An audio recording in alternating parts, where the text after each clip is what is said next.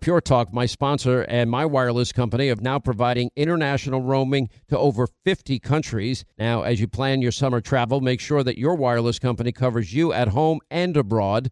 Now, you can get unlimited talk and text, plenty of 5G data for just $20 a month. That's less than half the price of Verizon, AT&T, and T-Mobile for the exact same service. Just go to puretalk.com/Sean, S-E-A-N. Make the switch today. Save an additional 50% off your first month. That's puretalk.com/Sean, S-E-A-N. Are you being influenced? Well, if you watched a blockbuster film in the last decade, well, then there's a chance it has been influenced by the Chinese Communist Party.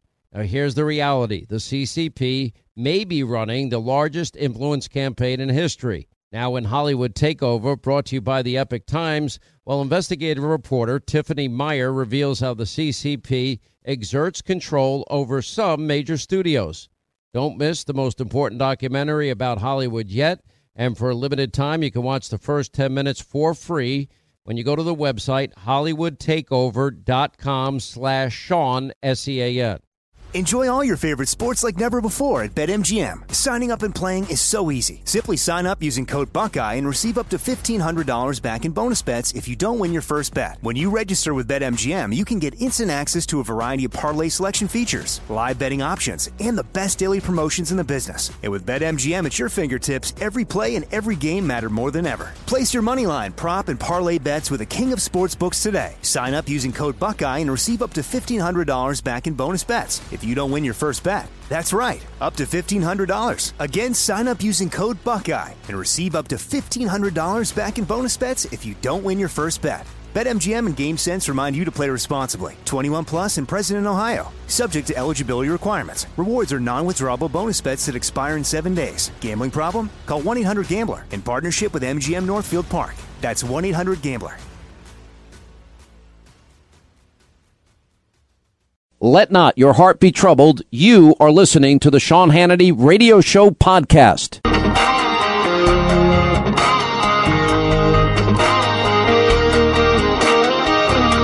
This is how we roll. We light it up with our hands up. This is how we roll. I'd say you can take Trump supporters and put them in two big baskets. There are what I call the deplorables. Nobody's heard anything like this. Hillary Clinton spoke with hatred and derision for the people who make this country run. The countdown to saving America is on. T-minus 55 days until Election Day. Freedom is back in style. Welcome to the revolution. We burning down the night, shooting bullets at the moon, baby. This is how we roll. Sean Hannity. The new Sean Hannity Show. More behind-the-scenes information on breaking news and more bold, inspired solutions for America. All right, happy Wednesday, and we got 55 days to go. The best election coverage available on your radio dial. Write down our toll-free number. It's 800-941-SEAN if you want to join us and be a part of this extravaganza. So much to get to today. Let me start with some polling numbers, and this is really polling pre-Hillary's collapse on Sunday. It's going to be interesting to see if there's fallout from the fact that they can't even tell the truth about Hillary's health, for crying out loud. Donald Trump sharing his physical results with Dr. Oz. Now, hey, Linda, doesn't Dr. Oz tape in this building? I think he does. Yes, he does. Yeah, he does. I ran into people in his show.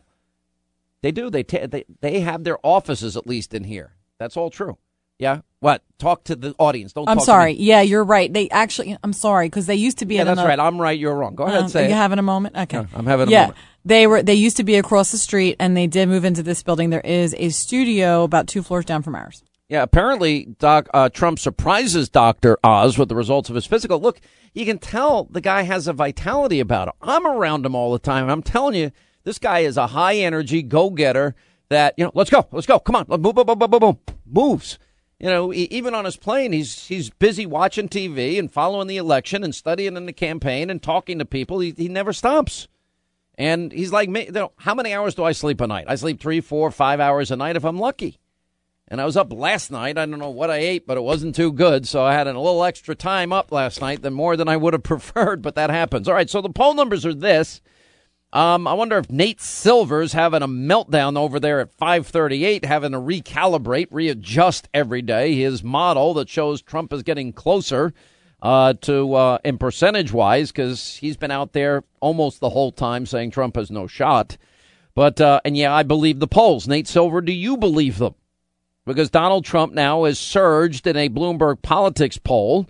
He's leading Hillary Clinton among likely voters in the very important swing state of Ohio, 48-43. By the way, no thanks to John Kasich, who broke his promise and his pledge and his word to the people of the United States by saying he'd support the nominee. And he's all about bringing people together, and now he's dividing an entire party, which is beyond disappointing. And I wrote him, I said, well, do you have time to talk? And he wrote me back, not if it's about Trump. I said, really? Oh, I said, I can only talk to you about, that's how deep and shallow our friendship is. Deep or shallow, not deep and shallow. I mean, that's what it means. Are we going to talk about golf, our kids, the weather? But let's not talk about important issues like 95 million Americans out of work and the lowest home ownership rate in 51 years and the worst recovery since the 40s. Let's not talk about 12 million more Americans on food stamps or 8 million more in poverty or 1 in 5 American families without a single person working. No, let's not talk about any of that. Let's not talk about Trump's Supreme Court nominees versus Hillary's. Let's not talk about Trump's vetting of refugees versus Hillary's. Let's not talk about Trump and protecting our borders versus Hillary's bridge on the border she wants to build. Let's not talk about getting rid of the coal mining industry and putting coal companies out of work and coal miners out of jobs. Let's not talk about education. Is it better back in the States or top down NEA Common Core? Let's not talk about these things. Let's focus on the little things in life. I know what you're thinking in there. You're thinking, how many more people am I going to start a fight with in the next 55 days? I don't know. You know what? I don't care. This is one thing the media is not getting about all these articles that are Hannity's fighting the Wall Street Journal. Hannity's fighting Glenn Beck. Hannity is fighting the National Review guys, the Wall Street Journal guys, the Romney guys, the former presidential candidates. Because here's what I'm pointing out to everybody. There are deep and profound differences in terms of the choice this election year. You want to argue that Donald Trump hasn't been a conservative his entire life. That's fine. Conservatism is about ideology and principles, core values and principles. And principles have to be applied to modern day problems to solve the problem. You can say he's a nationalist populist because of his position on immigration and refugees and America first, and his position on trade, probably the least conservative position on paper is the trade issue. And frankly, I'm a free trader, but I kind of suspect Donald Trump is negotiating. I don't think he's really going to start a trade war unless people are really abusing the United States. And even then, I'm not sure what's going to come of it. But I'm telling you that just look at the Supreme Court. You know, we could do a 2-word game here. Supreme Court. The difference is profound. You know, repealing Obamacare. Another 2 words, replacing Obamacare. Energy independence. Education choice. The wall. These are big issues. Vetting refugees. I don't need to spend a lot of time telling you how, lower taxes. This is not something you need to think that deeply about. So I just am beyond. I don't care whoever I have to, because you know why? What motivates Sean Hannity? I told this to a reporter. They never print this. I spent an hour on this phone with this idiot from the New York Times, Jim Rutenberg. And I'm like, he didn't print any of what I told him. At least the girl from BuzzFeed. I expected no fair treatment from BuzzFeed. Now, she did have some bizarre conspiracy theories that people were feeding her. Her name is Rosie. And so at least she put my answers in and my rebuttals to these ridiculous notions that people are throwing out there about me. You know, this is what this election in 55 days is about for me. And I don't know what it's about for you, but you'll have to make up your own mind. But for me, this is what it's about. I'm a guy that started on a 50 by 100 lot. You know, my father grew up poor, dirt poor in Bedford-Stuy in Brooklyn. You know, this is a guy that, you know, it was a big deal to get a small Cape Cod house, have 4 kids, a tiny backyard with a big oak tree taking up half the space, and, you know, was able to raise his kids in a much better environment than he was raised in, and whose parents himself came here off the boat from Ireland. All 4 of my grandparents came from Ireland. All 4 were broke, had no money. And my father grew up really poor. My mother not quite as poor because my grandfather on that side did a little bit better, but nothing from means by any stretch of the imagination. And we were taught at a young age, you got to work. 8 years old, I had a paper route. 12 years old, washing dishes by hand in a restaurant. You know, 13, 14, I was a cook. Then I was a busboy. Then I was a waiter. Then I was a bartender. And that consumed 10 years, almost 10 years of my life. And then I got into construction as I was working my way in and out of school because I ran out of money. After I was able to save money on my own, I paid for a full year at Adelphi, a full year at NYU. You know, I get a kick out of all these colleges say that I graduated from there, and I didn't. Yeah, if you look at their websites, notable graduates in media, Sean Hannity. I didn't graduate there. I just went there. Just like the station that fired me out in Santa Barbara. They ran me out of town, which, by the way, they should have run everybody on that station out of town because nobody had any radio skills, so to speak of. We were all newbies. And they had no problem having these shows that called Reagan and Bush at the time drug runners and drug pushers. Anyway, so they just should have run us all out of town. But anyway, now they brag Sean Hannity started here. I'm like, you fired me and kicked me off the station for crying out loud. Now you're bragging about my success in spite of you? Good grief. Then they air old shows of mine from when I first started in radio, somebody told me. Hi, I'm Sean Hannity. Welcome to the show, Pursuit of Happiness. It's hilarious to me. Like, all right, it's horrible. One time my son heard it, and he goes, Dad, that's so humiliating. That's so embarrassing. Oh, God, did you really sound like that? He goes, you are awful, Dad. What made you think you can do this? It's pretty funny. But I digress. So that was my background. Then it was construction. And then it was painting houses and working in a shipyard, Blount Marina in Warren, Rhode Island. And then it was hanging wallpaper. My buddy Andrew Feehan, I went to high school with. He went to the Vermont School of Wallpapering, and he taught me how to hang wallpaper. And I did that, made a lot of money. And then I started working in construction and framing and building houses and doing roofing. And in the process, I fell off a roof and busted my face and my arm and, you know, everything else happened. And then I learned to lay tile. And then I did all these construction jobs. And I don't know, it's given me a perspective. And here's what I see. This is what this election is about. Are you better off than you were 8 years ago? Well, in foreign policy that Obama and Hillary were a part of, Iraq is dramatically worse off. It created a vacuum for ISIS and cities that Americans fought, bled, and died for. Baghdad, Ramadi, Fallujah, Mosul, Tikrit end up in the hands of ISIS with the financial rewards of the oil so that they can spread their terror worldwide. And we're seeing the impact and the consequences of their stupidity. The same thing with the red line and the sand in Syria. If President Assad uses weapons of mass destruction, we'll stop them. They can't run on this. They can't run on the Russian reset with Vladimir Putin. They can't run on their North Korea policy or their China policy. They can't run on supporting a former Muslim Brotherhood head when they supported that after the Arab Spring, Mohammed Morsi, who once referred to the Israelis as descendants of apes and pigs. They can't run on Afghanistan. They can't run on Libya, Benghazi. You know, so what can Hillary run on? The only thing Hillary wants to do is get Donald Trump to bubble and fizz like Alka-Seltzer and water in the debates and say he's not presidential. And call him racist, sexist, deplorable, irredeemable. That's their whole narrative. Well, it's not working. You know, they can't run on the economy. I tell you these stats, I'll scream them from the mountaintop. 95 million Americans out of the labor force. Worst labor participation rate since the 70s. Lowest home ownership rate in 51 years. Worst recovery since the 40s, the Great Depression. First president ever not to reach GDP growth of 3% in a single year of his presidency. 1 in 5 American families don't have a single family member in the labor force.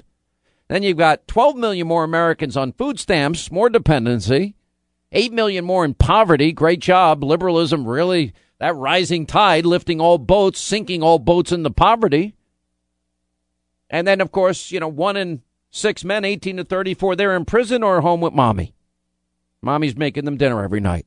They live in the basement, read porn, and, smoke pot, I guess, wasting their lives. It's pathetic. So the world is less safe.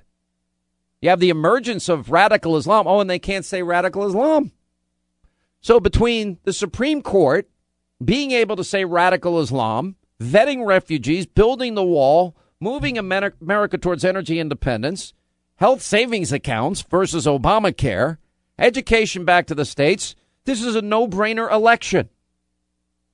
There's not a lot of thought here. And every one of those positions, I'd argue, is conservative.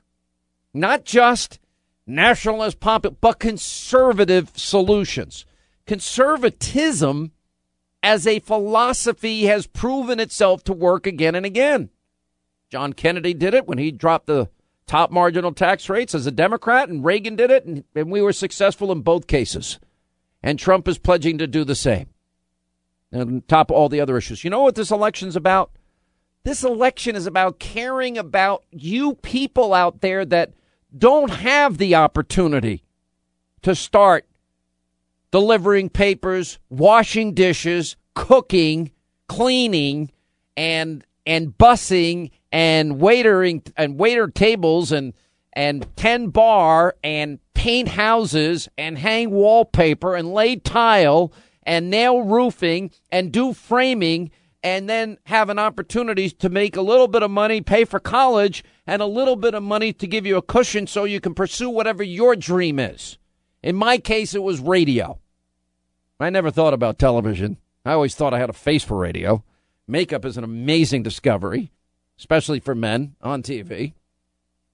So that's what this election's about. Look at how many jobs would be created in the energy industry alone if we made a commitment to be energy independent. Then you have the added bonus, energy-wise, of not having to be dependent on those beep, beep, beep in the Middle East that hate our guts. Seriously. Building the wall, then we have 11 million fewer people competing for the limited jobs that are available, the 95 million Americans out of work, driving down our wages. It's so easy, but yet so hard. And you got the arrogant, so-called intellectual class of Republicans, steadfast in their opposition, helping Hillary Clinton every day. What a bunch of arrogant asses. I have no respect for these people, none. And yes, they own it.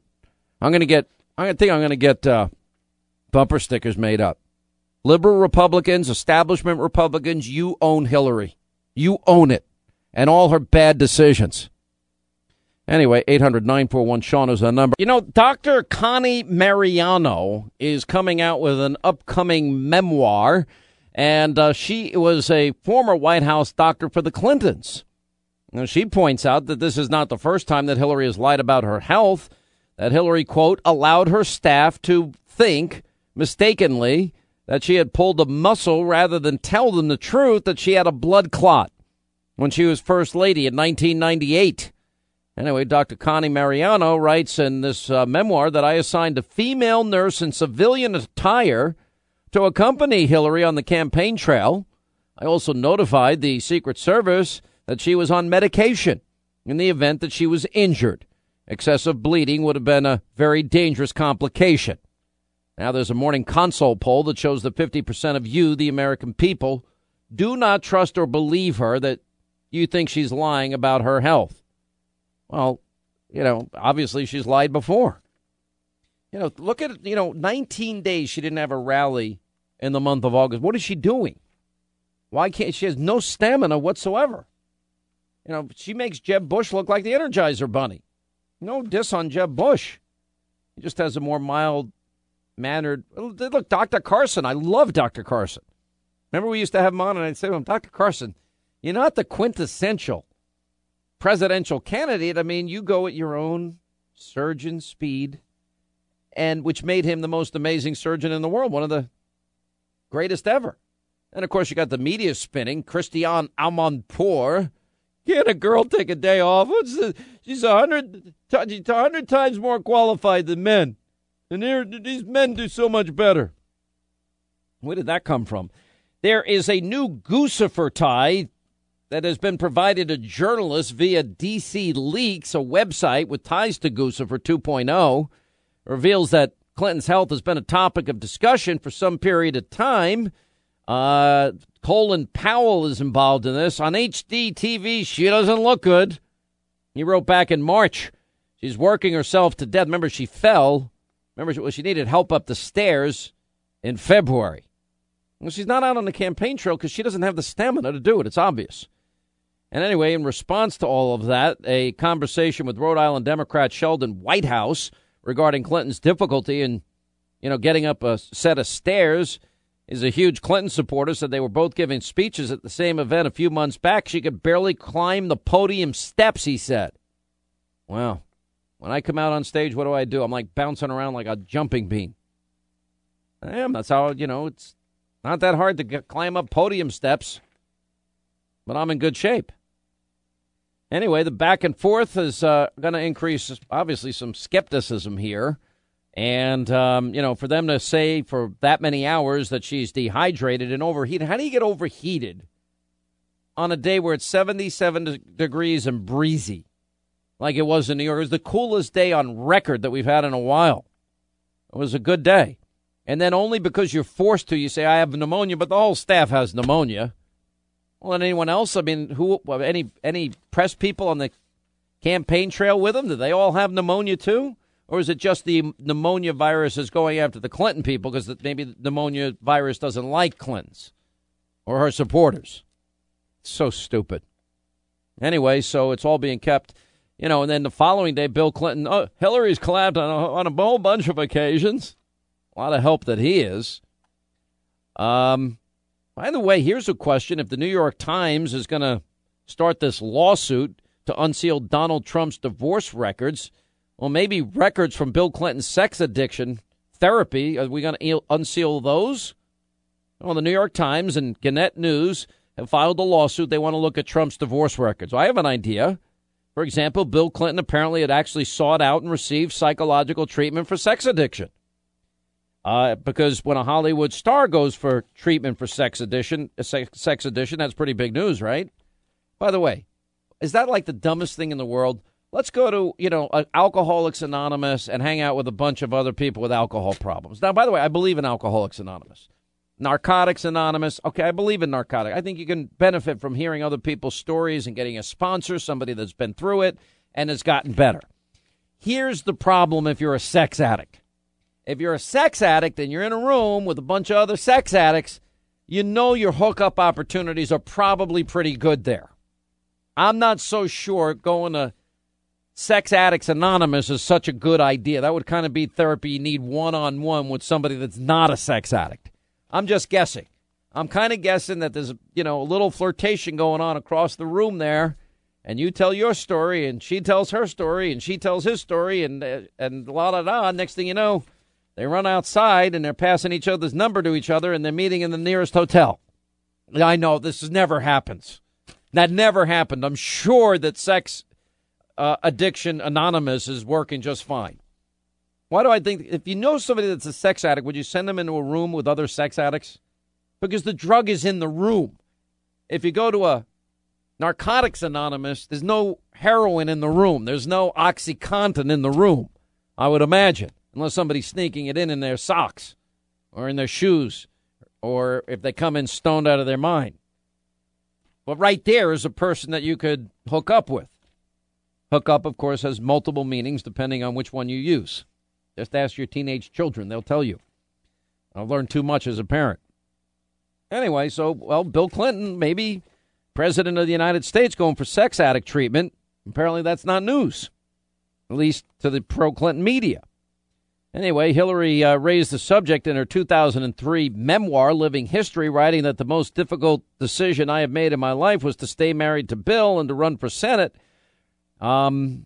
And anyway, folks around the Clintons believe or want to believe that Bill's indiscretions are a thing of the past. Well, no, because they've got the Energizer swinging up there up in Chappaqua as soon as she leaves. And the Secret Service are up to their eyeballs in covering that up for Hillary. As I said, Trump up 5 in Ohio. Trump leading in a state that was supposed to be in the bag for Hillary, and that's Colorado. This would be a big win for Trump. He can pull this off. He's up 43-41. And then we've got a Nevada poll. It's 44-42 with Trump leading there. And he's leading in Florida. I mean, some good news here. You know what Obama's tax collections have been since he's been president? Over $20 trillion. $20 trillion, and he still will spend another $10 trillion more than he took in and accumulate more debt than every other president before him combined. Now, think about this for a minute. Our country can't get by on $20 trillion in 8 years. Really? Sorry, I'm not buying that. The way Bush has done it over the last 8 years is to take out a credit card from the Bank of China in the name of our children, driving up our national debt so that we now have over $9 trillion of debt that we are going to have to pay back. That's irresponsible.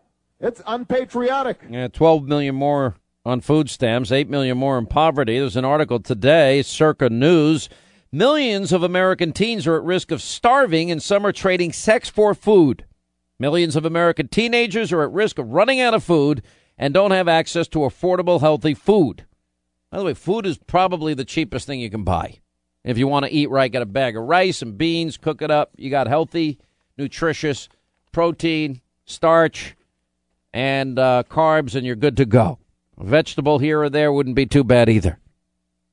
Anyway, some of them are so desperate they're selling their bodies and committing crimes to go to jail so they can have regular meals, according to an Urban Institute study. They source an anonymous kid in North Carolina. When you're selling your body, it's more in disguise. Like, if I had sex with you, you have to buy me dinner tonight. Jeez. Sad. By the way, story today, will the GOP establishment join Democrats to prevent the impeachment of the IRS chief? Illegal immigration surged in August. Illegal families set for the worst year on record. Whoops. Border Patrol agents are getting hammered by this new surge of illegal immigration. This was in the Washington Times, and it goes on to say that the agency's chief telling Congress that new numbers showed a massive influx. You know why? Because illegal immigrants are afraid Donald Trump is going to win, and the wall's going to go up, and this is their last shot. Border Patrol chief also said agents are the most assaulted law officers in the U.S. Oh, and did I tell you that John Kerry's State Department, in full keeping with everything Clinton, that actually more than $9 million of State Department money funneled through the Peace Corps to a nonprofit started and run by John Kerry's daughter. I voted to give her $9 million until I voted against it. So corrupt. I actually did vote for the $87 billion before I voted against it. He's such a jackass. Thank God we kept him out of the White House. He's another pompous ass. These people just disgust me, all of them. Even the Republicans, they're worse than the Democrats. I'm more angry at Republicans. The state of this country, it's so despicable and deplorable, and we could do so much better. There is a great analysis, I think probably the best analysis I have read of this campaign to date. And it was written by Conrad Black, and he deserves a lot of credit. I would actually, if we can, Linda, put it up on the website because it's so good. And I don't have the time to go through all of it, but it's certainly worth a mention here. And he's from National Review. I know, it's shocking, right? Anyway, put it in National Review. And he pointed out a number of weeks ago that the Republican convention celebrated the complete rejection of what he calls the post-Reagan Republican Party. Now, look, principles don't go away. As I said, Trump is appointing conservative originalist justices. That's what his philosophy is, and that's why he gave 11 names of people that he'd like to appoint. You know, Trump cutting taxes and business taxes and allowing multinational corporations to repatriate the money, that's all good, too. That's conservative. Repealing Obamacare would be a conservative idea. Energy independence is a conservative idea. Building a wall protecting our borders is conservative. Healthcare savings accounts, conservative. Education, choice, sent back to the states, those are all conservative ideas.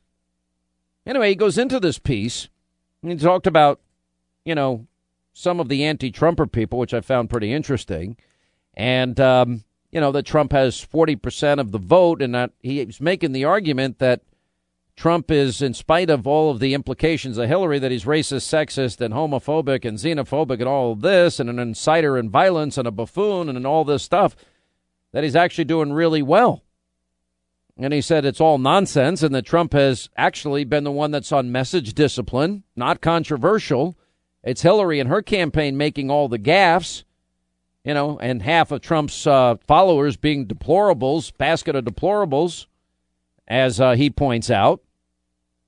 Then he goes on to point out that, how Hillary's lead is eroded and the candidate's performance is destructive and not helpful. And anyway, Donald Trump has been very, very smart in his recalibration and the way he's running his campaign right now. And he's staying on message discipline, and he's giving real policy speeches one after another. And he seems like he's having, a lot of fun. He's reaching out to the middle. He reached out to women last night and said, hey, we got something. We've had health care savings accounts. We'll give you daycare savings accounts. We'll give you tax credits so that you can get into the workforce because we know government taxes you to death. And I actually thought it was a pretty good idea, helping people. We'll give a match of X number of dollars so we don't have to take care of your kids. He's shattering the illusion that he doesn't have the temperament to be president. The Clinton campaign is, their whole argument, the first woman, isn't it time for a woman to be president? Well, that's not going to work. And then he had a pretty good analysis that, that if you look at past elections and, you have Eisenhower and, somebody like Nixon that was able to bridge the gap between the Goldwater and the Rockefeller factions, and then he called Reagan the artist of morning in America. He, says now the man will recapture the party of Lincoln and Theodore Roosevelt from the faint and ineffectual dissenters from the Clintons and Obama of the post-Reagan years. And he quoted Marco Rubio, who said, he and others missed the tsunami of resentment that was the Bush-Clinton co-regency and what they had done to the country. Everybody's forgetting that 65% of Republicans feel betrayed. That's why, all these never-Trumpers are out of touch with where the people are. We're the ones who've been saying on talk radio that these guys have failed. They're weak, spineless, feckless, visionless. Anyway, so with all of this, he even says that people like George Will and Bill Kristol left the ship, and he actually thinks that at the end of the day, they're going to regret it and ask themselves why they did it. He quoted Laura Ingraham as saying, most of the members of the mainstream press are simply Clinton's puppets. And with 5 liberals on the Supreme Court, get this. This is what's at stake, by the way, for you never-Trumpers. Well, Clinton can interpret any statute, rewrite any regulation as she sees fit, use the IRS to go after political enemies. The press will cover it up, and the courts will do nothing to stop her. What's to prevent her from bringing in as many new immigrants as she wants? Using the Clean Air Act to impose climate change policies on the country, interpreting tax laws to punish companies she doesn't like, reinterpreting Obamacare however she wants, changing federal regulations in a way that advances her political agenda. She's right. The questions about all of this, there's nothing you can do. That's what's at stake in this election. Stupid people. These Republicans are dumb. I'm so glad I'm not a part of them. And by the way, you know what I'm most glad about? All those same idiots with their pathetic books that they can't sell on their own, begging Linda, please, can Sean have us on? Please, please, please. I'm like, oh, God. Another cliched, quote, conservative book. Shoot me. There's just so little I can glean out of it at this point. Now I don't have to put these people on ever again. Thank God I'm liberated. Tried to be nice to people for so many years. I'm giving up on that. These are not deplorable people, that I can tell you. Come on over. My wife and I represent non-deplorable people. I am probably a lot of things. Deplorable is not one of them, I assure you. We are going to make America great again. And Hillary needs to take a nap. After all the horrible scandals that Hillary Clinton's been involved in, and then she has the gall to call us deplorable. It's unbelievable. After months of hiding from the press, Hillary Clinton came out and finally told the world how she feels about the people of this country. She talks about people like they're objects, not human beings. She said half of our supporters are irredeemable and not American, and describes the other half as having run out of options. Hillary Clinton spoke with hatred in her heart for these working class Americans. Absolute hatred in her heart. She looks down on the people who cook her meals, drive her cars, and dig the coal that power her electricity. Her goal is simple: to bully the American voter out of voting for change.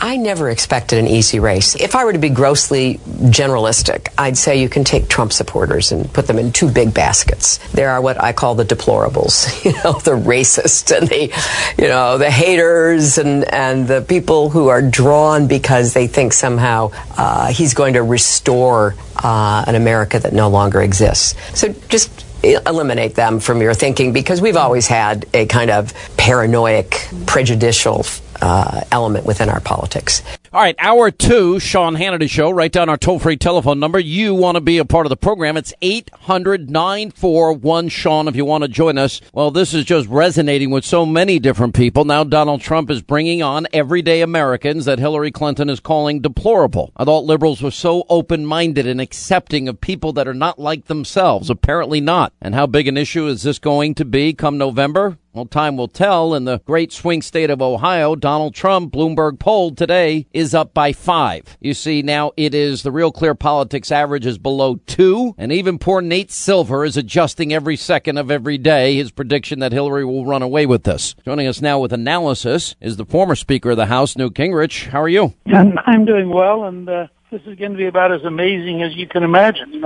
Trump now is carrying the Northern Congressional District in Maine by 10 points and is within 3 points of carrying the state of Maine, which nobody would have expected. He's up 5 in Ohio. Things are moving, and it's fascinating.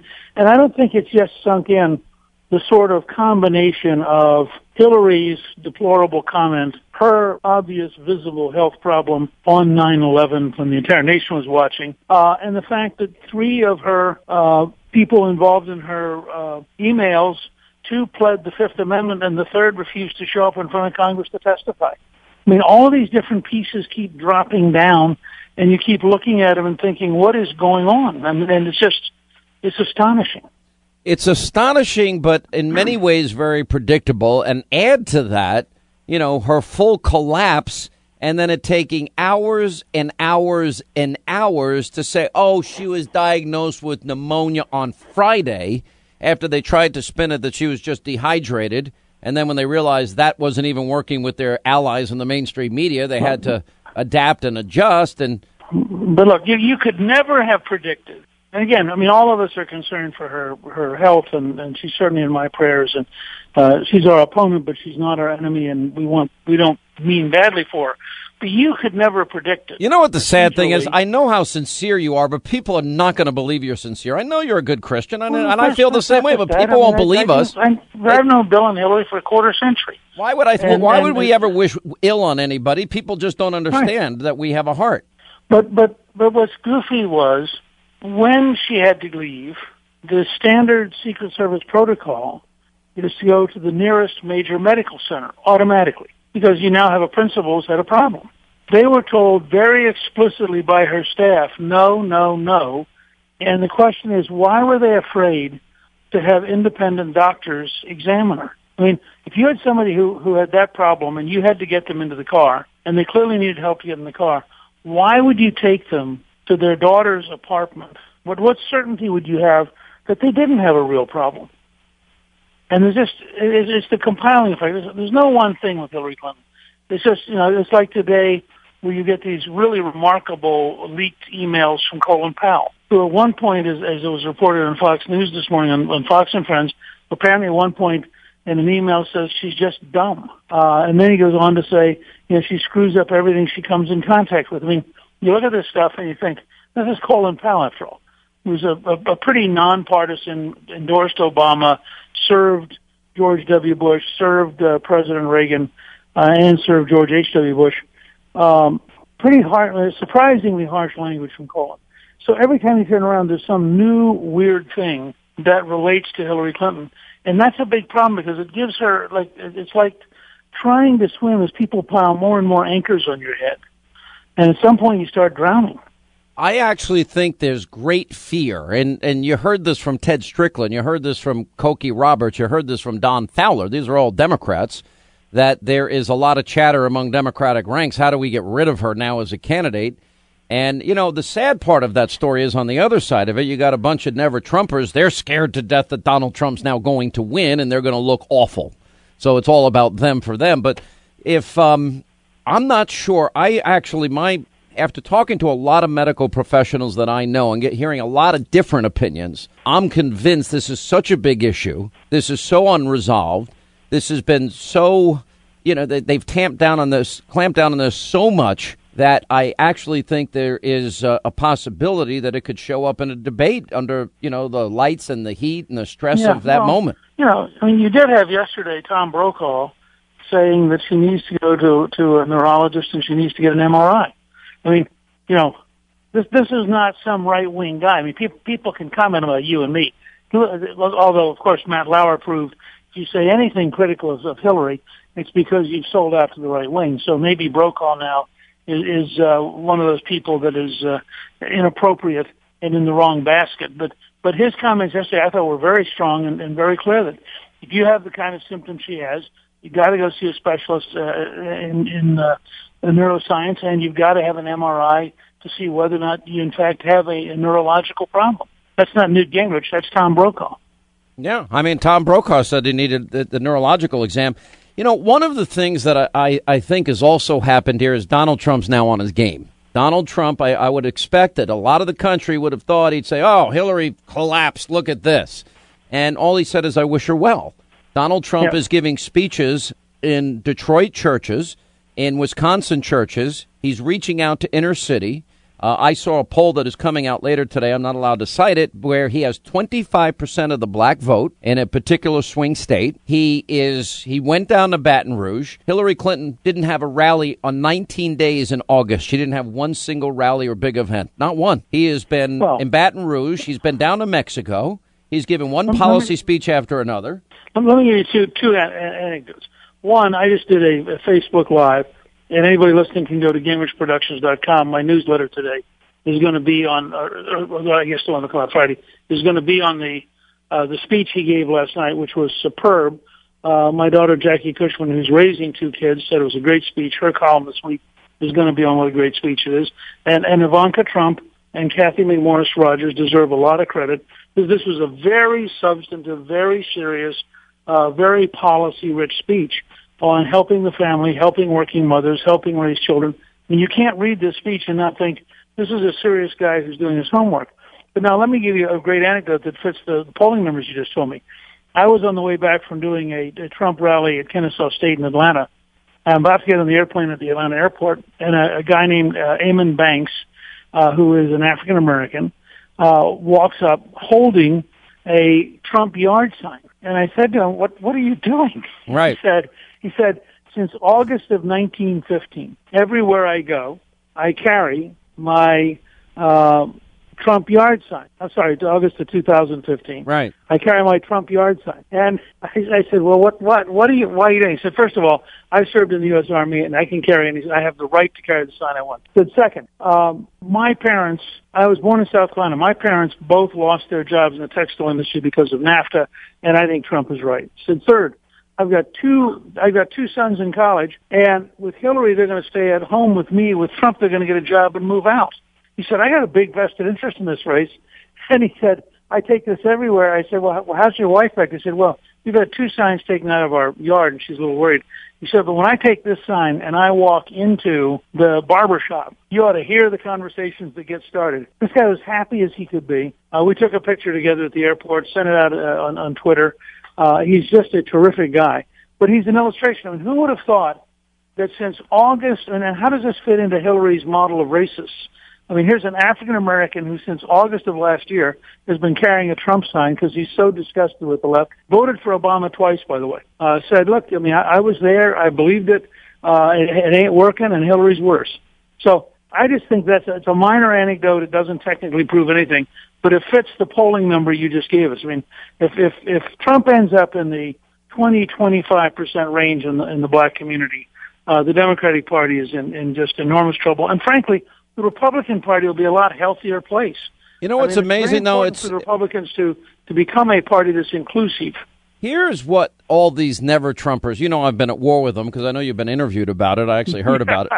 And I'm like, you know, this is so uncomfortable for you because we've been friends now and you're like a mentor to me. And now you've got to defend me, and I'm like, no, you don't. Just tell Hannity's nuts. Just tell any reporter that asks you. I'm not defending you. I'm defending the principle you stand for. But you know what?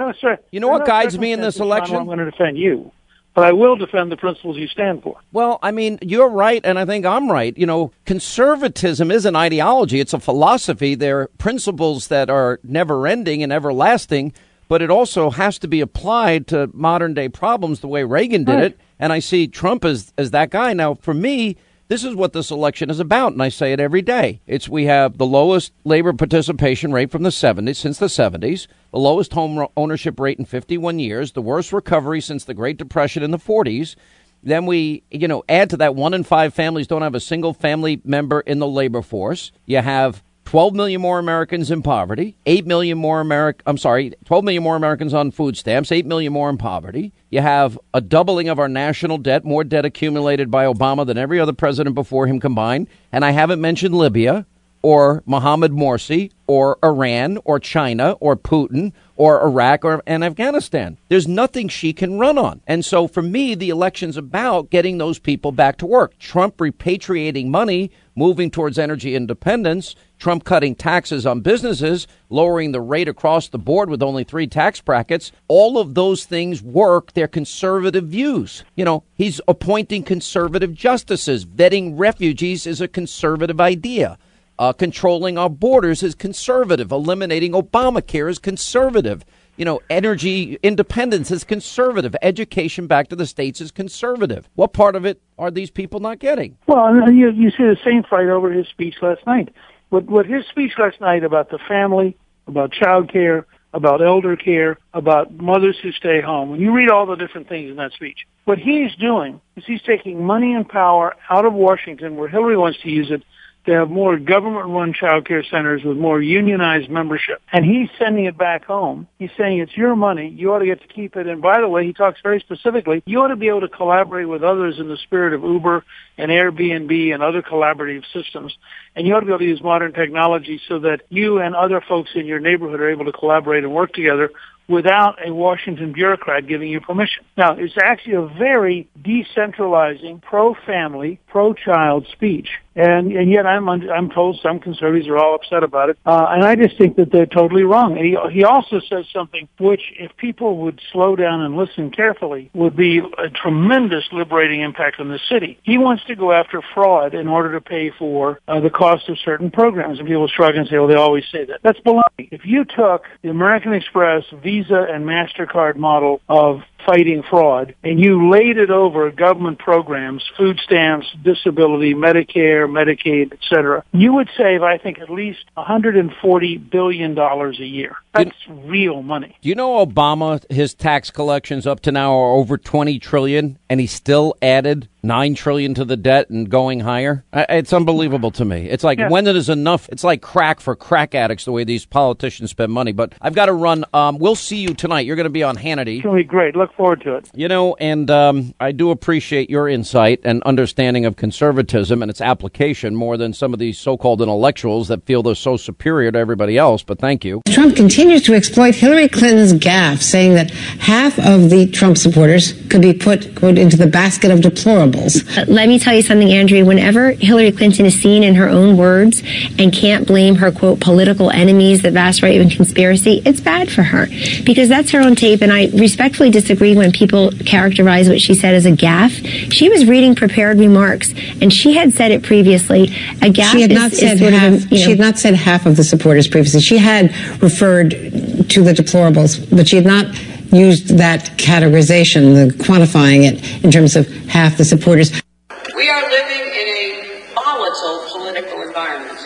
You know, to just be grossly generalistic, you could put half of Trump supporters into what I call the basket of deplorables.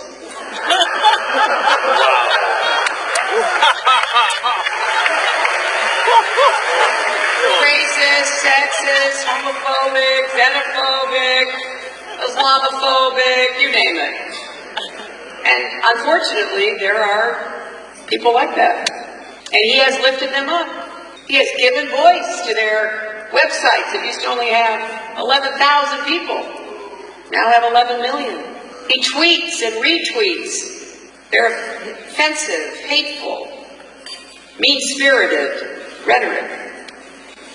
Now, some of those folks, they are irredeemable, but thankfully they are not American. They're not Americans. Irredeemable. Basket of deplorables as that conversation continues. 24 now till the top of the hour. 800-941-SEAN is our toll-free telephone number. If you look at the latest Bloomberg poll in the swing state of Ohio, it has Trump up by 5 points.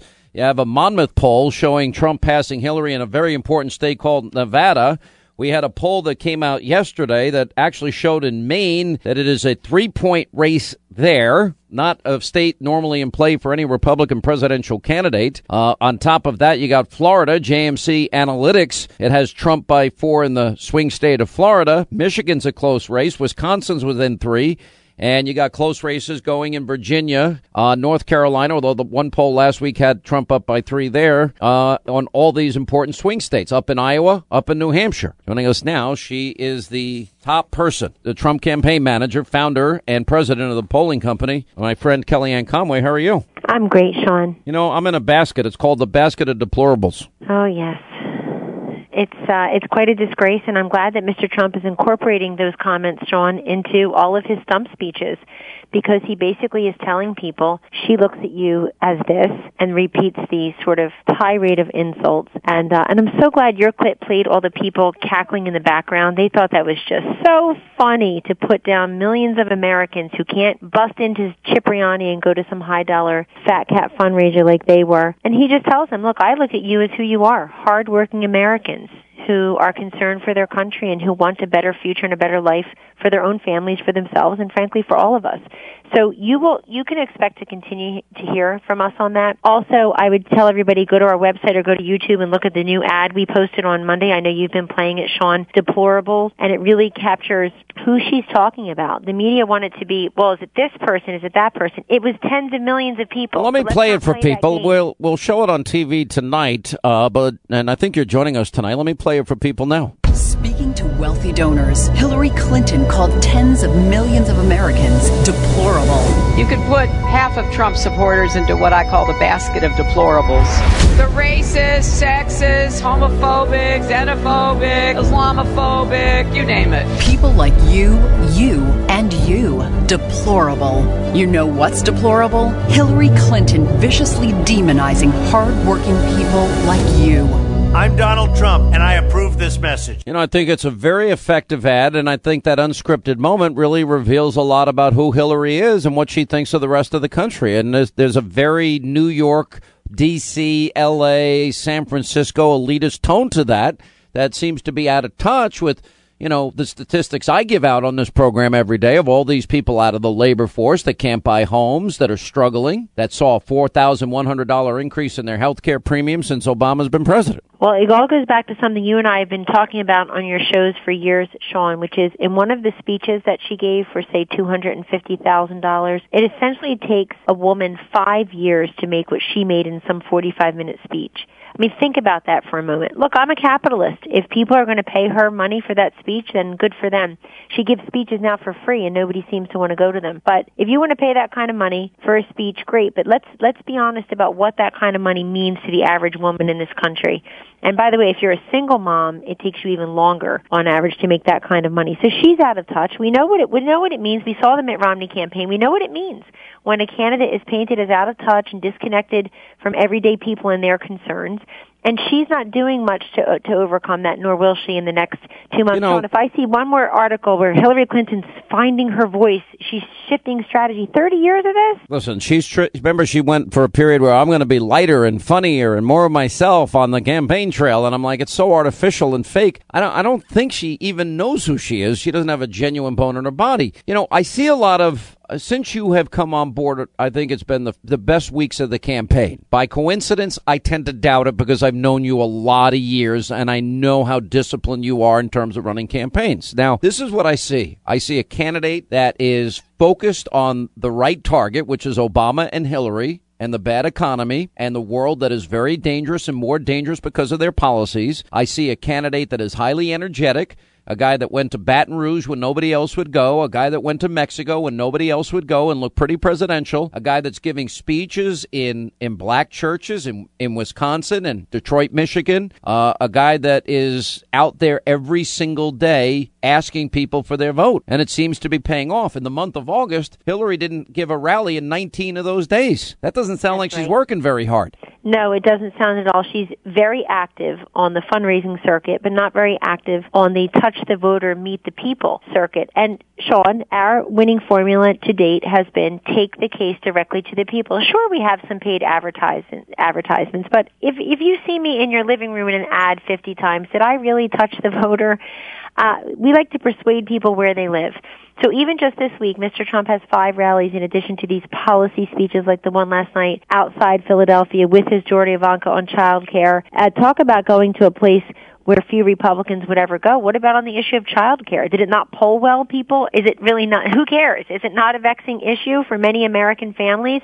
And it also talks about elder care. It also talks about stay-at-home moms. We want to respect and reward By the way, some conservatives, contributions they make. You know, I look at these never Trump people, and I don't know if you know about these wars I've been in, because I'm really angry at these people because they're so myopic and they're kind of the pick up their toys and go home people if their choice in the primary didn't win, for crying out loud. But to me, this race is about choices, Kellyanne. Yes. We know that Donald Trump has given his list of originalists that he would appoint to the Supreme Court. We know Hillary will appoint left-wing activist judges and jurists like Ruth Bader Ginsburg and Sonia Sotomayor. We know that Trump is very clear that American safety comes first, and he has extreme vetting for any refugees. We know that he's going to build a wall because America won't control its destiny if it doesn't control its borders. There are profound differences on energy. She wants to put coal mining companies out of business and coal workers out of work. We know that Trump will repeal Obamacare. We know he'll send education back to the states. And yeah, we've talked about healthcare savings accounts. Daycare savings accounts sounds like a pretty, Cato-esque institute type of idea. And yet That's some right. conservatives are just rigid. The so-called intellectual movement and the conservative movement is brain dead at this point. And I would say aiding and abetting Hillary. What do you say to those people? Well, I'm very disappointed in them. We all came around and supported Mitt Romney and John McCain, even if we supported other people in the primaries, and not because we blindly follow the party's nominee, Sean, but because we know the alternative is so awful. And President Obama has not been an effective president. People are still struggling economically. He calls ISIS the JV team that is contained, usually right before they launch another vicious, murderous attack. We know Obamacare has been a disaster. The exchanges are canceling month by month, pulling out of states. We know the big insurers are gone from the state exchanges. And so we knew the alternative to Mitt Romney and John McCain wouldn't even come close. And so where is that argument when we're staring down the barrel of a Hillary Clinton presidency? I have 2 words for these people: Supreme Court. Or, I can do many 2-word. We could play a big word game here. But even if nothing else motivates you. How about the wall? How about repeal Thank you. Obamacare? All of How it. about energy independence? There you How go. about Lots of education keywords. choice? I'll give you 2 words for every big issue we face. And this is where their stubbornness and their arrogance has really pissed me off. And them out there attacking me, these differences aren't insignificant. They are deep and they are profound, and they will greatly impact the future of this country. And Sean, I'll tell you one more. The nonsense coming out of some people's mouths that Hillary Clinton, quote, wouldn't be that bad because she Oh, my probably God. just wants to check the box and be the first female president. She wouldn't do anything. Are you kidding me? I have another 2 words: radical Islam. Say them. That's right. And we know what they can roll. But look, I'm hoping they'll come on board. I'm ever hopeful. And people love to back a winner, and we are winning these days. We have a winning formula. The polls are all tightening. Look at Hillary Clinton's numbers in these swing states. She's at 50% nowhere. That's just remarkable for the person who has the whole mainstream media, all the money in the world, a sitting president, a former president, both of whom are much more popular than she is, of course. She's got everything you can imagine going for her, and she can't crack 50% in these swing states. She can't crack 60% among women. So we know we've got a winning formula. Even Chris Cillizza from the Washington Post, the Fix, tweeted out today that the momentum is clearly Donald Trump's. A Bloomberg poll came out this morning. We're up 5 points in Ohio, which McCain and Romney both lost. By the way, it's better that you're also winning in Nevada. You're also winning in Colorado in a poll that came out today. Iowa, you're winning. I mean, these are every one, and you're winning in Florida in a poll that came out yesterday. Every one of these swing states are critical if the Republican's going to win the presidency. Well, that's right. And I want to send one more message to the folks, whether they're never Trump or however they label themselves these days, never happy. I want to tell them one more thing, Sean, which is look at the voters in your own states. Whether you're a consultant living in that state or you are a member, an elected official, or a former elected official from that state. The people, the crowds, the rallies, the excitement, the small donors, this is coming from their people. You're disrespecting your own people when you won't abide the expression of support for Donald Trump that they are clearly evidencing. And so you can have your problem with something Donald Trump says or how he said it or he's unconventional or blah, but what about the people in your state? I mean, I got to say to Senator Flake in Arizona, who gets invited on the Sunday shows because he attacks his party's nominee, but what in the world Donald Trump won 48% of the vote in your Republican primary. He gave an immigration speech there. There were thousands of people waiting outside who couldn't even get in. Respect the people of your own state. Folks can go on our website. They can listen to these policy speeches. You know exactly what he stands for when it comes to Veterans Administration reform. Yeah. Because I would argue that he has been on his game. How is he preparing for these debates? Because here's my argument to you, and I said it to him last night. Hillary's entire strategy will be not to talk about Obama's failed economy or foreign policy, her failures. She is going to try and piss off, aggravate, agitate, irritate, upset, and make Donald Trump bubble and fizz like Alka-Seltzer. Can you create an impenetrable shield so he doesn't fall into that trap? Sure, because you know why? She doesn't bother him. He's got this one. He's living in her head, if anything. I mean, goodness, she had a 20-tweet Twitter storm today about some story by a disgraced journalist. Mm-hmm. And you agree with me, by the way, that's her only strategy. Yeah, well, that is her only strategy. What is she going to do?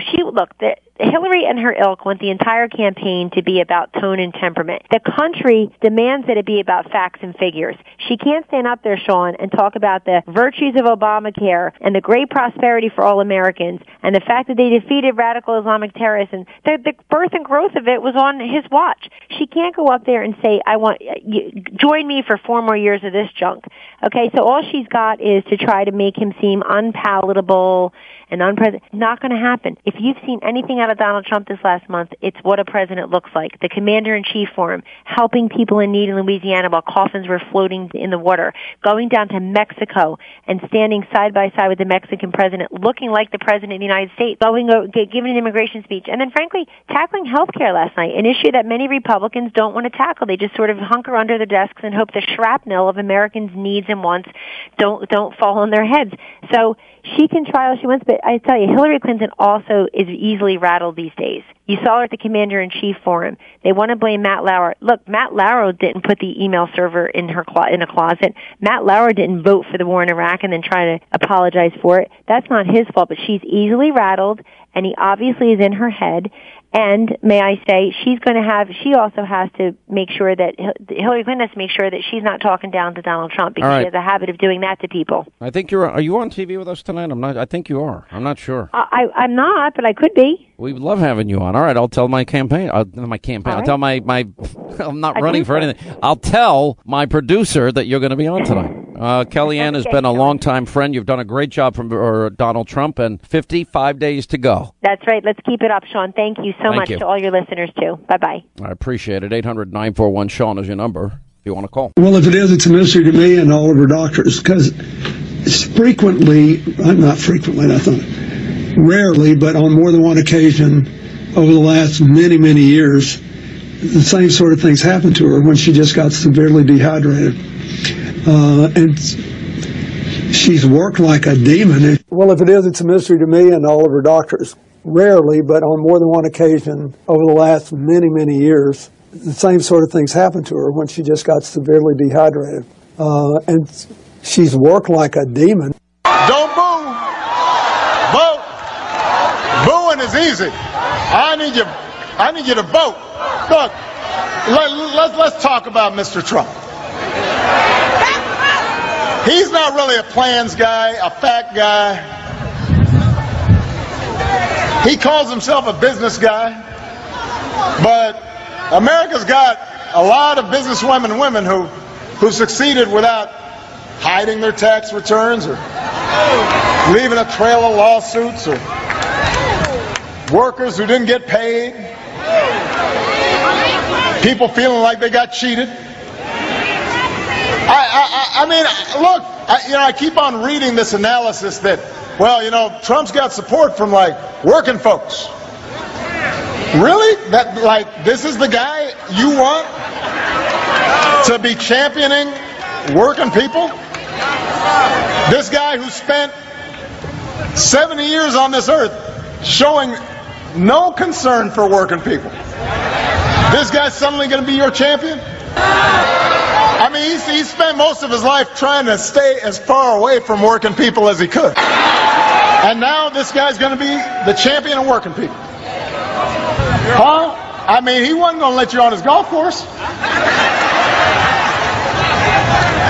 He wasn't going to let you buy in his condo. And now suddenly this guy's going to be your champion? Oh, even he's now playing the race card. In comes Obama for the save for Hillary. Oh, because she collapsed. And everything else before that. 8 years. Think of his background. A Frank Marshall Davis, the communist devotee. I mean, a guy that loves him. Here's a guy that, was an Acorn organizer. An Alinskyite disciple, rules for radicals, 20 years in the Church of GD America, a state legislator that voted present more than anything else his entire career, gets in the Senate one term, and he's been one of the worst presidents in American history. And you didn't create any jobs. We have 12 million more Americans on food stamps, 8 million more in poverty. We have the lowest labor participation rate since the 70s. We have the lowest home ownership rate in 51 years. Let's see. How many jobs has he ever created? Net X millions of jobs. When you count all the people on food stamps, all the people out of the labor force, 1 in 5 American families, they don't have a single family member working. 1 in 6 American men 18 to 34 are either in prison or they are living in mommy and daddy's basement. How cute. How wonderful. Family reunion. I'm sure mom and dad are proud on top of that. And he's accumulated more debt than every other president before him combined. But other than that, everything's just fine. He's done great. What jobs has he created? What wealth has he created? Shovel ready was not as shovel ready as we expected. Whoopsie daisy. Sorry you're all out of work. Anyway, joining us now, News Roundup, Information Overload, Rick Unger and Michael Steele, host of Sirius XM Steele and Unger Show. And Michael, I care about his opinion a lot more than Rick Unger. I get this every time. What do you mean you get this every time? Every time. You deserve this every time. Every time. Mike, what do you think? I mean, Trump now up 5 in Ohio, within 3 in Wisconsin, within 5 in Michigan, in the margin of error in Pennsylvania, up in Florida in a recent poll. North Carolina, it's split. He's down 4, up 3. Virginia, very, very close, a 2-point race. What do you make of the race at this point? And we haven't really had polling since Hillary collapsed the other day. Right. This is a jump ball race as much as it pains the left and Hillary Clinton's team in particular to come to that understanding realization. They took for granted that what they saw coming out of their national convention was going to be, in large part, the thrust of the campaign, that they had Donald Trump on the ropes on some of the hot language, and they had the momentum behind them. But the American people, as I say all the time, once you get to Labor Day, it's a whole different conversation with the American people when they start looking at these races. Donald Trump is in a very competitive position. He's had a more disciplined, a more message-oriented campaign since our friend Kellyanne Conway has come on board. It is a noticeable difference. It is a welcomed difference, quite honestly. And I don't think the campaign on the other side really has an antidote to that, except for the same old responses that they've given before. You know, even you, Unger, now have to realize Donald Trump, on election night, November 8th, that Fox News projects Donald Trump will be the 45th president of the United States of America is a real possibility. Oh, definitely a possibility. But as Michael will tell you, I've been aware of that for a very long time. Everything Michael just said was absolutely if accurate. you could put aside your rigid, liberal, phony ideology. Yes, it's not that rigid. You I'm actually, objective. you actually like him, don't you? No. I don't think he should be president, but that doesn't mean I don't acknowledge that he may be president. I'm just as big a wise ass as him, and you like me. Well, I think you're that's a longer conversation. Your foundation is probably your money, and you're actually giving it to real charities. I do know you. Oh, stop it. Oh, come on. You know, when you put together, though, I mean, Hillary Clinton, I mean, the only thing she seems to be running on, Michael, is every predictable, Democratic playbook cliche that they've used now for the last 40 years. Republicans are racist and sexist and misogynistic and homophobic and Islamophobic. And, Hillary has a little bit of a problem with that line of argument because she's the one that went to the UAE and Oman and Kuwait and Saudi Arabia, and they took tens and billions of dollars, and they bought her silence, but yet they abuse women, they persecute and kill gays and lesbians, and they persecute Christians and Jews. So I don't know how she pulls that off this time. Yeah, no, I think that's exactly right, that the messaging is the same old messaging. It's just wrapped with a different bow. Color it 2016, not 2008, but it's still very much the same noise-making machine that we've seen in the past. Playing on the typical civil rights agenda that they have touted for ad nauseum, quite honestly. But what about? But here's the problem, though, Sean, and it's a real one for the Clinton campaign. And I've had this conversation just as recently as this past weekend with a couple of Democrat operatives who are nervous because the black vote enthusiasm gap is growing, not less. They're not necessarily buying what Trump is selling. There's no doubt about that. But they're certainly not jumping up and down saying, "I can't wait to stand in line for 4 hours to vote for Hillary Clinton." And that's their hard number right now, is where that enthusiasm gap exists in the black community. Which is why you've seen in recent times more conversation and rhetoric around. By the way, isn't it great to see Donald Trump in that Detroit church? I thought he gave one of the best speeches he'd given. And unlike Hillary Clinton, I don't feel no ways tired. I've come too far. Or, Al Gore. You want to be a voice on my show, The Hillbillies? Or Al Gore screeching, "Republicans have the wrong agenda for African Americans." Guys, they don't even want to count you in the census. Can we? From where I started from. Nobody told me that the road would be easy. I don't believe he brought me this far. And the glory of the Lord shall be revealed. Stand with me for the economic empowerment that is the next great civil rights frontier. And the glory of the Lord shall be revealed. Don't tell me we live in a colorblind society. The Republicans know that theirs is the wrong agenda for African Americans. That's why they don't even want to count you in the census.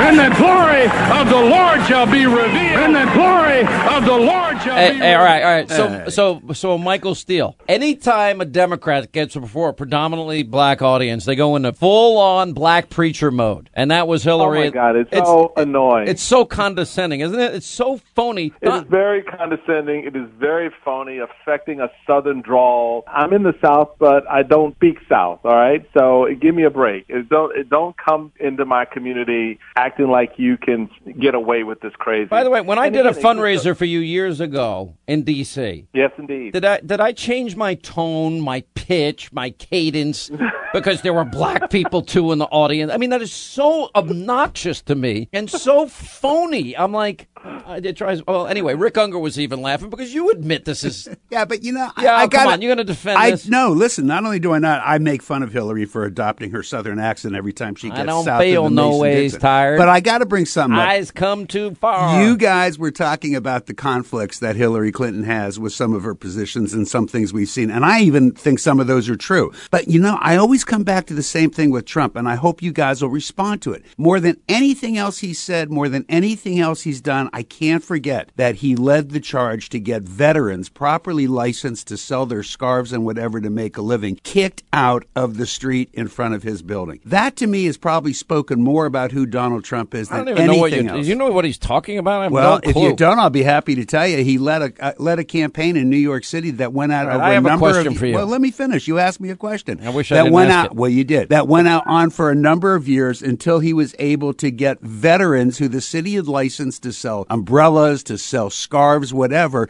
They were selling them in front of his building, and he thought that those veterans were an eyesore, and he led the campaign to have them removed. How do you stand there and claim your fealty to our veterans, and yet you remove them from in front of your building? Okay, he's done more for veterans than Hillary ever did. Then why do you do that? And here's what I do want to ask you, though. Is Hillary Clinton an honest and trustworthy person, or does she lie with regularity? I think both of them lie with regularity. Did I ask you about both of them? I asked you, is Hillary Clinton an honest and trustworthy? I asked you to answer the last question, and you wouldn't. Is Hillary an honest and trustworthy person? In many ways, no. Neither is Donald Trump. And she lied about the Clinton Foundation. She sold influence. I don't know that she has. No? So half the people, half the individuals that actually got to see her, more than half, 55%, if you believe the Associated Press, which I'm sure as a liberal you cite often, 55%, according to their analysis, of individuals that met her as Secretary of State were donors or pledged money. Michael Steele, who beat the crap out of her for that? Oh, so she you did. I did.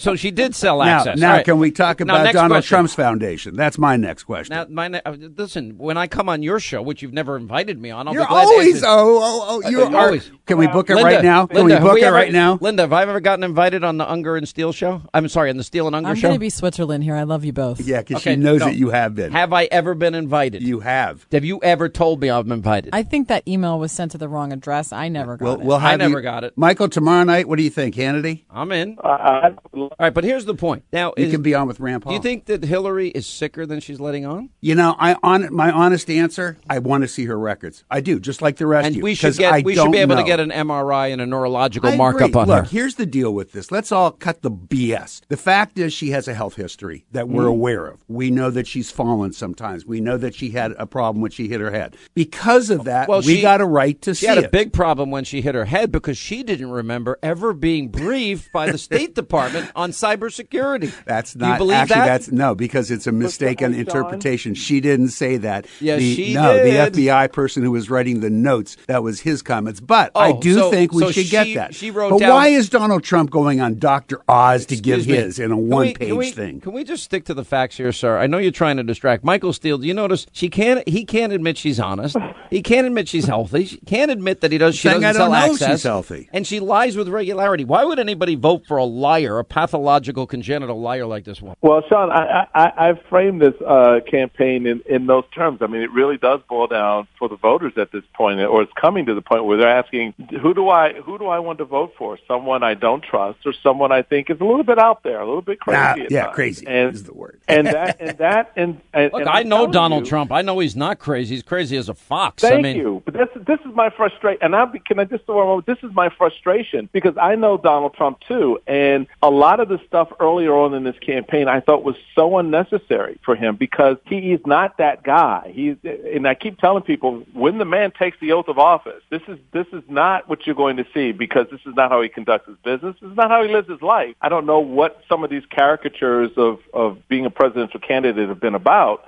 Certainly there is the sort of got your attention aspect. All right, let's take bets. Who's going to win this election, Michael Steele?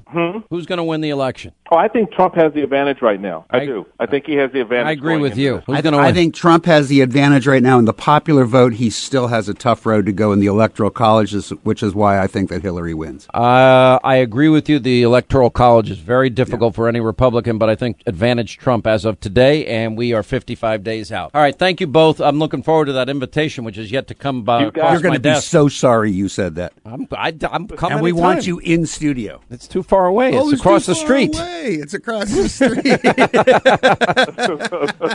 Oh, man. All right, 800-941-SEAN. My good friends, Michael Steele, who I've known for years, and Rick Unger is still a good guy. Who I wish I didn't know at all. No, I love you. I mean, I think you're a funny guy. Yeah, surprising. New York Times suing to unseal Trump's divorce records. Is the New York Times going to interview Juanita Broderick, Kathleen Willey, Paula Jones, Dolly Kyle Browning? Why would they do that? Jennifer Flowers? No, of course not. The New York Times. Remember they tried this woman hit piece the last time? A lot of good that did. All right, let's get to our phones. Terry is in Austin, Texas on the Sean Hannity Show. Terry, how are you? I'm great, Mr. Hannity. How are you? I'm good. What's going on? Well, yesterday morning, my 10-year-old daughter asked me, Mom, what does deplorable mean? So I had us look up the definition together because I didn't just want to give her my impression of what I thought it was. She then said, I would have to go to timeout or be grounded for saying that about anybody. Mom, I'd get kicked off of student council. Yeah, by the way, in this day and age, you can't call anybody deplorable. You're disgusting. You're ugly. You're dirty. You're fat. You're skinny. You're stupid. Well, this is what else she said. Hello. She said, Mom, what I didn't like is that people laughed. Oh, they all laughed. And people laughed. Then she said... You want to know why that is, though? Analyze why you think that is, because there's a reason. Why do you think that everybody laughed? I think that I'm honestly, I could give you a million reasons, but I'm still confused because I wouldn't laugh. Let me tell you what I think it is and see if you agree with me, okay? I think that liberals and the left feel superior to the rest of us. And they think that they are high and mighty and so much above those mere, people that do the work around here. And I think they're sanctimonious. I think they're self-righteous. I think they're arrogant. And I think they actually think people are stupid, which is why they try to manipulate, certain demographic groups every election cycle, hoping that they buy the propaganda and the misinformation and the lies that they tell, and that they get in office, and then they'll throw the crumbs to the little people. I agree with you on a lot of that. I do. Because I was raised Republican, and all I know is that I was raised well. Excellent parents, excellent grandparents, taught to respect, be a contributing adult, be accountable, first off, for all my actions as I'm teaching my children. And I'm sorry, everything you said is correct about anybody in that crowd that laughed. That is absolutely correct. My children, if they had been in that crowd or if that came out of their mouth, I would be so... I remember the first time my parents caught me cursing. You know what they did? They probably did what your parents did. Soap. Exactly. Soap. Exactly. You want to have a filthy mouth? Here, eat this. Yeah. By the way, I remember slamming my door one time, and my dad said, "You want to slam that door, young lady? I'll show you this." Took the door off the hinges. We could have been brother and sister. I had the same. I got the belt though. I got the crap beat out of me. I got the belt at 18 for talking back to my father. And you know what? Yeah. Today at 41, if I disrespect my father when he speaks, nothing against him. He doesn't tell me to do it. It is yes, sir. My mom, yes, ma'am. I love that. Yes, sir. Yes, ma'am. Mr. Hannity. And that you lead by example. These people in that crowd are now teaching their young children, the future of America, the future, our future, that it is okay to laugh when this woman puts half of this country into a basket and she doesn't know us. If you want to stand up there, ma'am, and you want to say this about me, you want to insult me and let my children feel insulted because they feel their parents are being insulted, then you better know me before you ever put me in a group of somebody. Because I can. I know. Well, listen, I know them. They laughed. Anyway, you should be a talk show host. You're good. Good call today. I listen to you. My children listen to you because you're on the radio. I know. I try to limit everything, but I'll tell you this: I would like. Don't make them tune out when I say bad words. Some people get mad at me. Yeah, they don't hear that, and so they see me on my treadmill working out in the morning and watching news last night. It's funny, but we have a son that will be 21 in December and a daughter that will be 19 in October. They honestly could care less about voting because she said this, knowing their family are Republicans. They are going to vote. Awesome. Just to not vote for her. Terry, I got to get some more calls in here. I love you. You get your own show. You'll be great. I'll be a guest on your show. All right. Thank you. God bless you. Thank you. Yes, sir. No, ma'am. Yes, ma'am. No, sir. What's wrong with that? What's wrong with a little respect? You know, everybody on my team says something to me that I'm going to relay to you just to make a point. When we go out to dinner, like when we're on the road, and all of you in there have been there at some point, there's like my staff loves to watch me engage. Remember the lady we had called from the U.S. Open, and her daughter had taken care of me and some friends of mine when I was at the U.S. Open? And I tried to get the girl. She was such a wonderful girl. I wanted her to sit down. We had an intense discussion about faith, Jesus, religion, God. You know, it was really cool discussion. You know, you have 2 glasses of beer and, God help you, it's going to go on forever. And so we were having this discussion, and she was a part of it. Another waiter was a part of it. But everybody that knows me loves when I do the check, because I always leave 100% tip. It doesn't matter how much the bill is. And at least that. And then they love to see when the person opens it, they kind of get a kick out of, because nobody takes care of people in the industry. They just don't. And the reason I do is I'm not trying to put I work that industry. I know what that industry is like. And the mother said something to me that makes me really feel really good that, she's a single mom and it made her month. That's how important it is for people to have jobs and have money. And it's people like me that can relate to that because I've done all those jobs. And what bothers me about elitists like Hillary, she never washed dishes. She was never a cook, a busboy, a waiter, a bartender. And those jobs taught me a lot about life and a lot about people and a lot about respecting people. Everybody on my staff, as much as they can be annoying, nobody in particular in the back there, they get the respect they deserve. Linda, have I ever yelled at you? Maybe like once. Over how many years? Have I ever really, really yelled at you? Yeah, like probably once or twice. But Okay. I would say I gave it as much as I gave Wait, I was it. going to say, who yelled at who more? You? I Or, think it's a fair exchange. I don't even think it's fair. I No, think, it's fair. Oh, no, I think I got a lot more from you than It you might do be from me. deserved more. That's why I have to do it so much more because you're, I have never yelled at anybody on my staff on radio or TV that I can recall. If like my computer doesn't work, that's just something that pisses me off, but I'm not mad at anybody. James, where's James? Get James in here.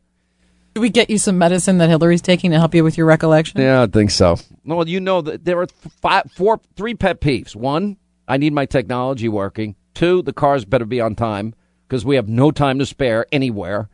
And 3, I just need some food or else I get very cranky. That's not a lot. I'm not asking for blue M&Ms. But I just don't understand when people don't respect carpenters and electricians or plumbers or the guy that does your lawn or cesspools or waiters and waitresses. I hate arrogant people that don't treat people with respect. I hate it. You know what I mean? You've been there. You've seen it. You know what those people. Come on. I said, give me this. She doesn't even respect the Secret Service, Hillary. She wants them to carry her bags. Anytime, for example, when we fly somewhere, usually a car picks us up and takes us to whatever the location is, rather than renting a car. And, every single time the driver's doing his job and he tries to open the door, I'm like, I don't need my door opened. I say to them, I'm not a prima donna. What do I think? I'm a king or a queen that needs my door open? I can't open my stupid door? It annoys me that people want to open my door for me. Now, they're doing their job. They do that for all their customers, but I feel uncomfortable with that. Don't you? Remember when we went on that one trip and they sent that massive limousine? I said, can we get a car, please? Oh, it's humiliating to get out of that thing. It's embarrassing. I think it's just the height of arrogance to me. Do you know what I mean? And I know they're trying to be nice. I think it's funny. This is an even more funny story about you. Whenever Sean gets into a car when we're traveling, Sean proceeds to ask the driver every intimate detail of their lives. So how long have you lived here? Are you married? Do you have kids? How long have you done this? Do you like it? Who's the nastiest customer you ever had? Tell me.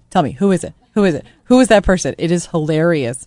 And the person always says to me when you get out of the car, I didn't think he would be so friendly. No one ever talks to me when they get in the car every time. Yeah, actually, that's a problem in my marriage because I'll go to the grocery store and get in a conversation with, the checkout girl for like an hour and the line gets long. Hey, buddy, come on, move it. I'm trying to get some food here. Come on.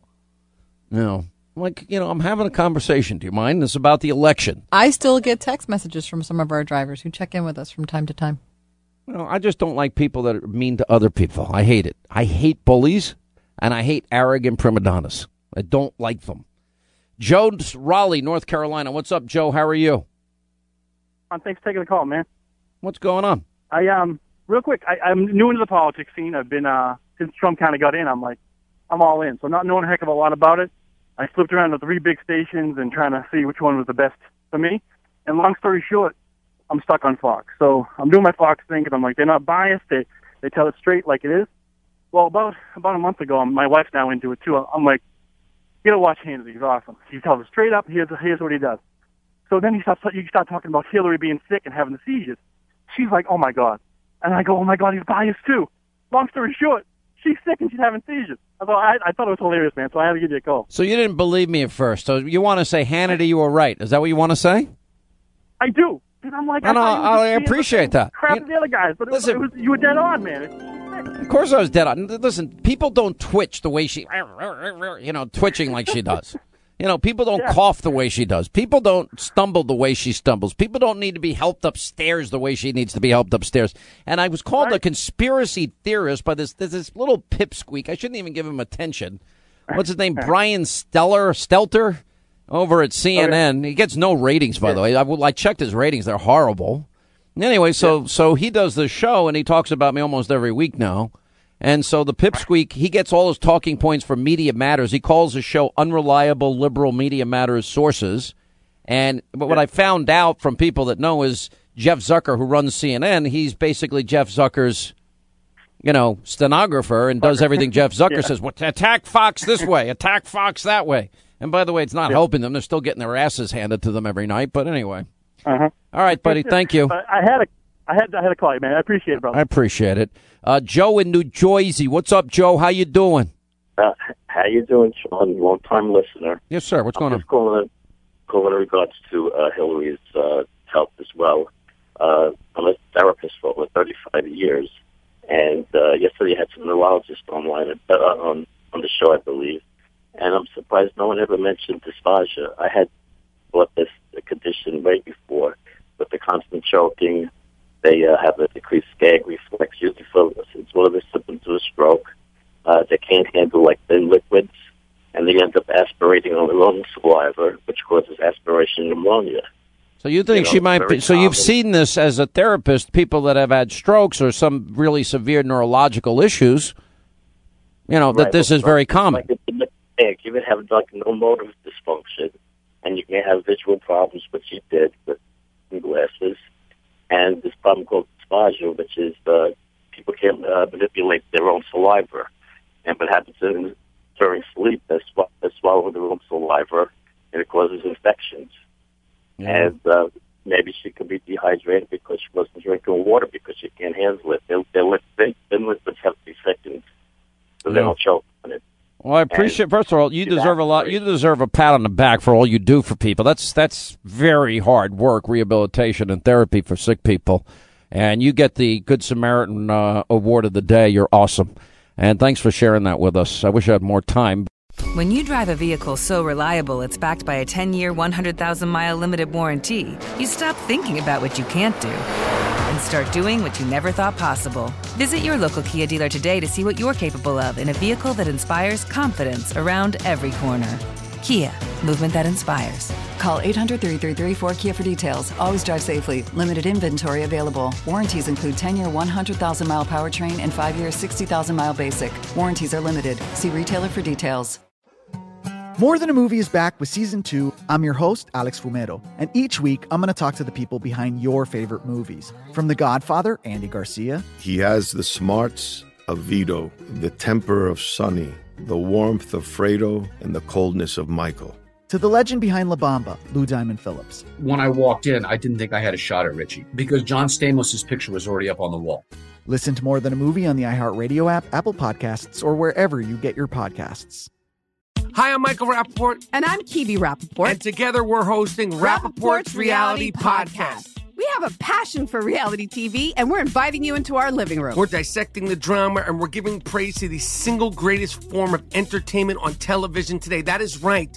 Reality TV is the greatest form of entertainment on television today. Listen to Rappaport's Reality with me, Kibi Rappaport. And me, Michael Rappaport, on the iHeartRadio app, Apple Podcast, or wherever you get your podcast.